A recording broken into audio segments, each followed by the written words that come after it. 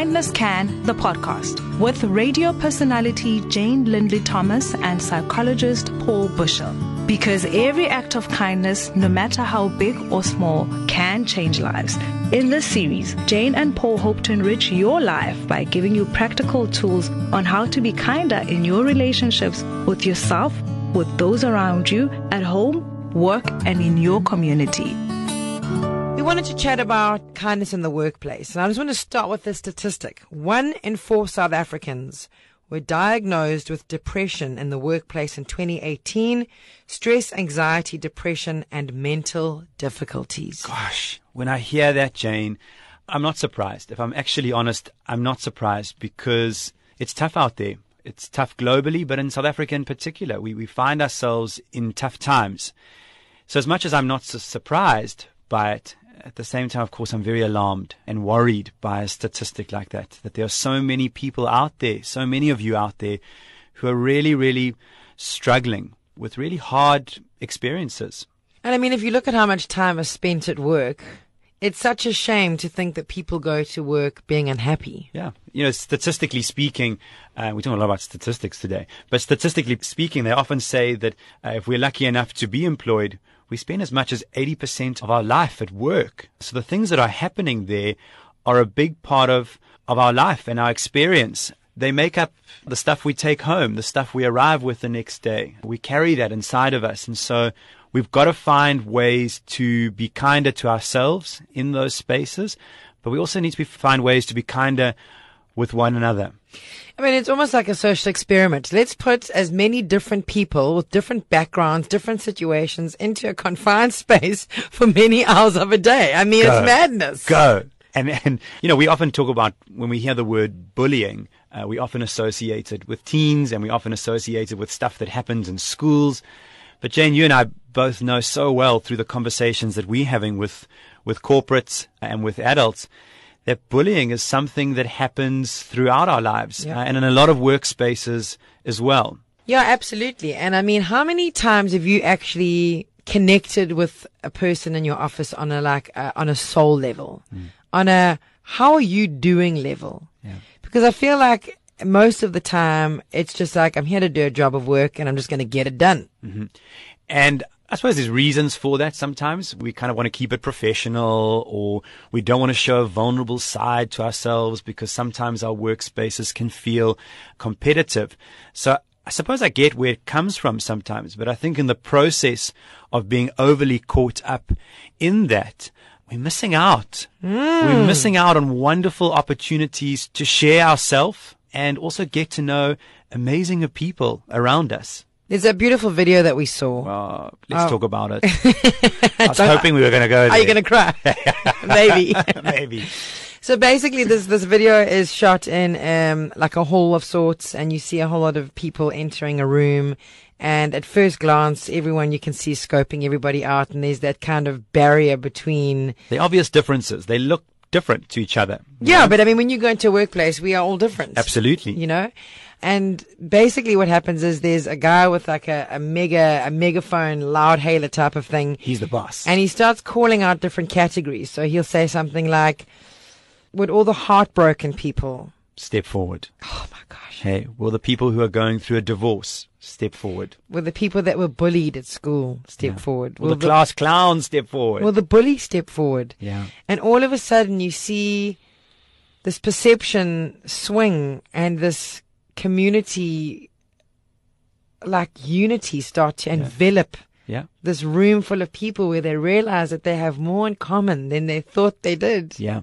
So you see the nurse standing next to the biker guy, and they're both going through a divorce. And in ordinary life, just based on the way they kind of look and the judgments they place upon each other, they avoid conversations. They don't ask questions of each other. They probably don't even smile at each other. And in doing that, they miss each other. They miss the fact that they're both going through this very hard process, and they probably could be amazing support to one another. So we kind of just miss each other. In the South African context as well, we see so many literal and figurative barriers, walls. We are a country of walls, okay? We just put up all these walls around ourselves because we are afraid. afraid of what's out there. We're afraid of the other. And it's just so tragic for me. And we do it in the workplace as well. Little cubicles, we hide behind them. We stick with our certain cliques in the canteen. But in doing that, we really just not only miss each other, and I think that's tragic in itself, but we start to foster bigger wedges, bigger misunderstanding, bigger fear of people who are different to us. And that then just perpetuates the cycle of wanting to build bigger walls. Yeah. And that's tragic. Absolutely. So I think, take time to connect with people that you wouldn't ordinarily connect with. Yeah. As you say, we stick in these little safe spaces at work. So maybe challenge yourself to step out of that safe hold and go and connect with somebody that you wouldn't ordinarily speak to and find out something about them. Sure. It's always, Brené Brown. Oh my gosh. Don't even start. No, my fave. My fave. She often talks about the fact that it's really almost impossible, unless there's obvious conflict, but it's really impossible to hate someone up close. And I suppose where we're going with this conversation is starting to talk about ways that all of us can start to dismantle those walls and step into vulnerable spaces with one another and get to know each other. And when we start doing that, we'll stop being fearful and hateful of one another. So I don't know, Jane, how do you think that we could start doing that in the workplace? How do you imagine doing it? Well, I mean, I've never really worked in a normal office environment. So I, work a certain hour of days, and I'm quite lucky that I can be surrounded by the people of my inverted commas choosing. I'm not in a big office where I'm there from 9 until 5 and I have to deal with what's there. But I do find myself gravitating towards certain types of people. So I suppose the big challenge is to stand out of the safety of the known and jump into the unknown. But also to be very choosy about who you connect with at work, because there definitely are those people in spaces that want to steal the light, they want to steal the oxygen, they want to be the pivot of stories that are gossip-mongery and fear-based and scandalous. And I'm so glad you're saying that, because as much as we want people to make themselves vulnerable and be gentler and kinder and take down some of those barriers, I think by no means are we suggesting that people should take themselves into obviously dangerous spaces. So in terms of preserving that kind relationship with yourself, definitely stay away from people who you can just tell don't clap for you and they don't have your back. And watch out for them, because they look like good people. Yeah, sure. What do we say? Sheep's and wolves' clothes. Wolves and sheep's clothing, something like that. Yeah. Someone's wearing the wrong clothes. That's all we know. So I think we, at the same time in this conversation, it is important that we caution people against that. But at the same time, there's some people out there who connect with what your biases are or your reservations are about them and really interrogate them. And I think once you start interrogating them, you probably realize that that's made up stuff. That's not really real. And we probably can navigate round or through some of those things. And so I remember when I was working in Japan, which felt so culturally different to what I knew. And I came from South Africa, where we know multiculturalism and we've got a lot of really great tools of how to be with lots of different people in one space. But it was still tricky going into a completely foreign environment and trying to navigate language barriers, cultural barriers, work barriers, ideas about work. And I love the story of the guy who next to me at work, he kept sniffing. And I keep hearing my mum's voice being like, if you sniff one more time, you're going to be in a lot of trouble. And it's that crazy moment in life when you realize you're becoming your parent. I know, and right? all I wanted to do was parent him and say, stop sniffing. And then another great friend of mine, a South African friend of mine who is just such a great community builder. His wonderful advice to me was, in those kinds of situations where you don't understand or it feels very foreign to you, probably the best thing you can do in the kindest way and most respectful way possible is ask a question.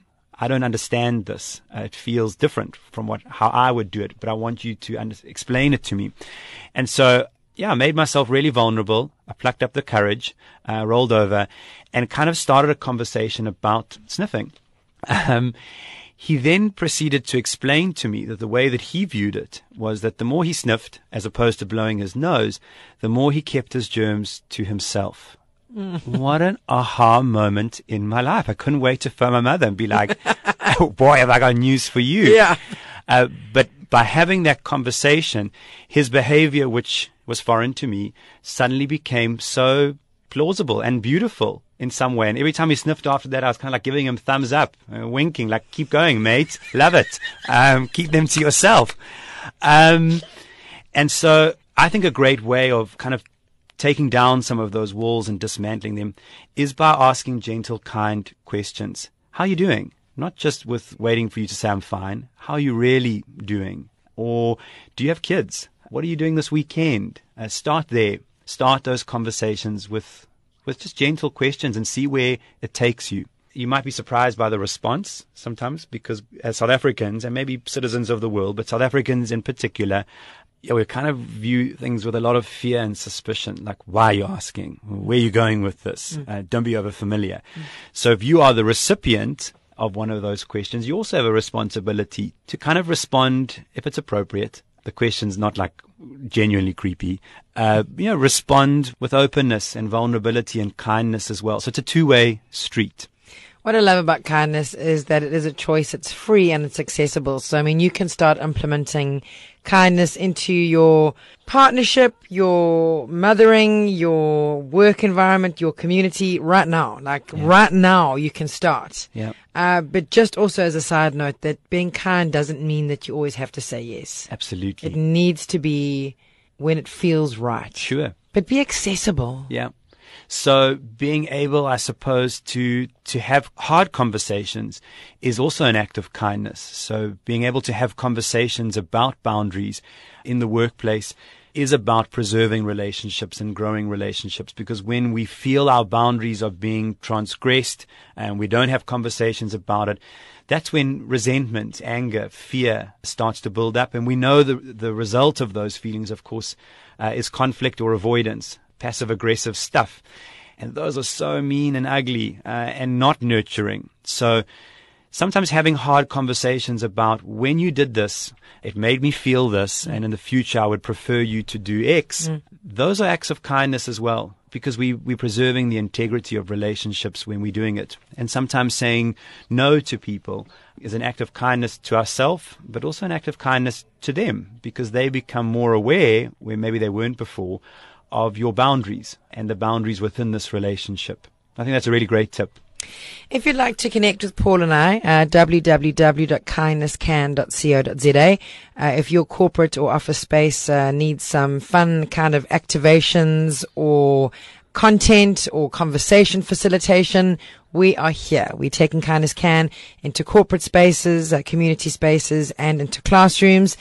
We'd love to connect with you. So much love. Yeah, just enjoying having these conversations with everyone out there about kindness. And I think it's such an important message to spread. So keep listening. But we really hope more than anything that you take some of our little nuggets from this conversation into your workplace today and try and apply it in your life. Be kind. You've been listening to Kindness Can, the podcast. Find out more at kindnesscan.co.za.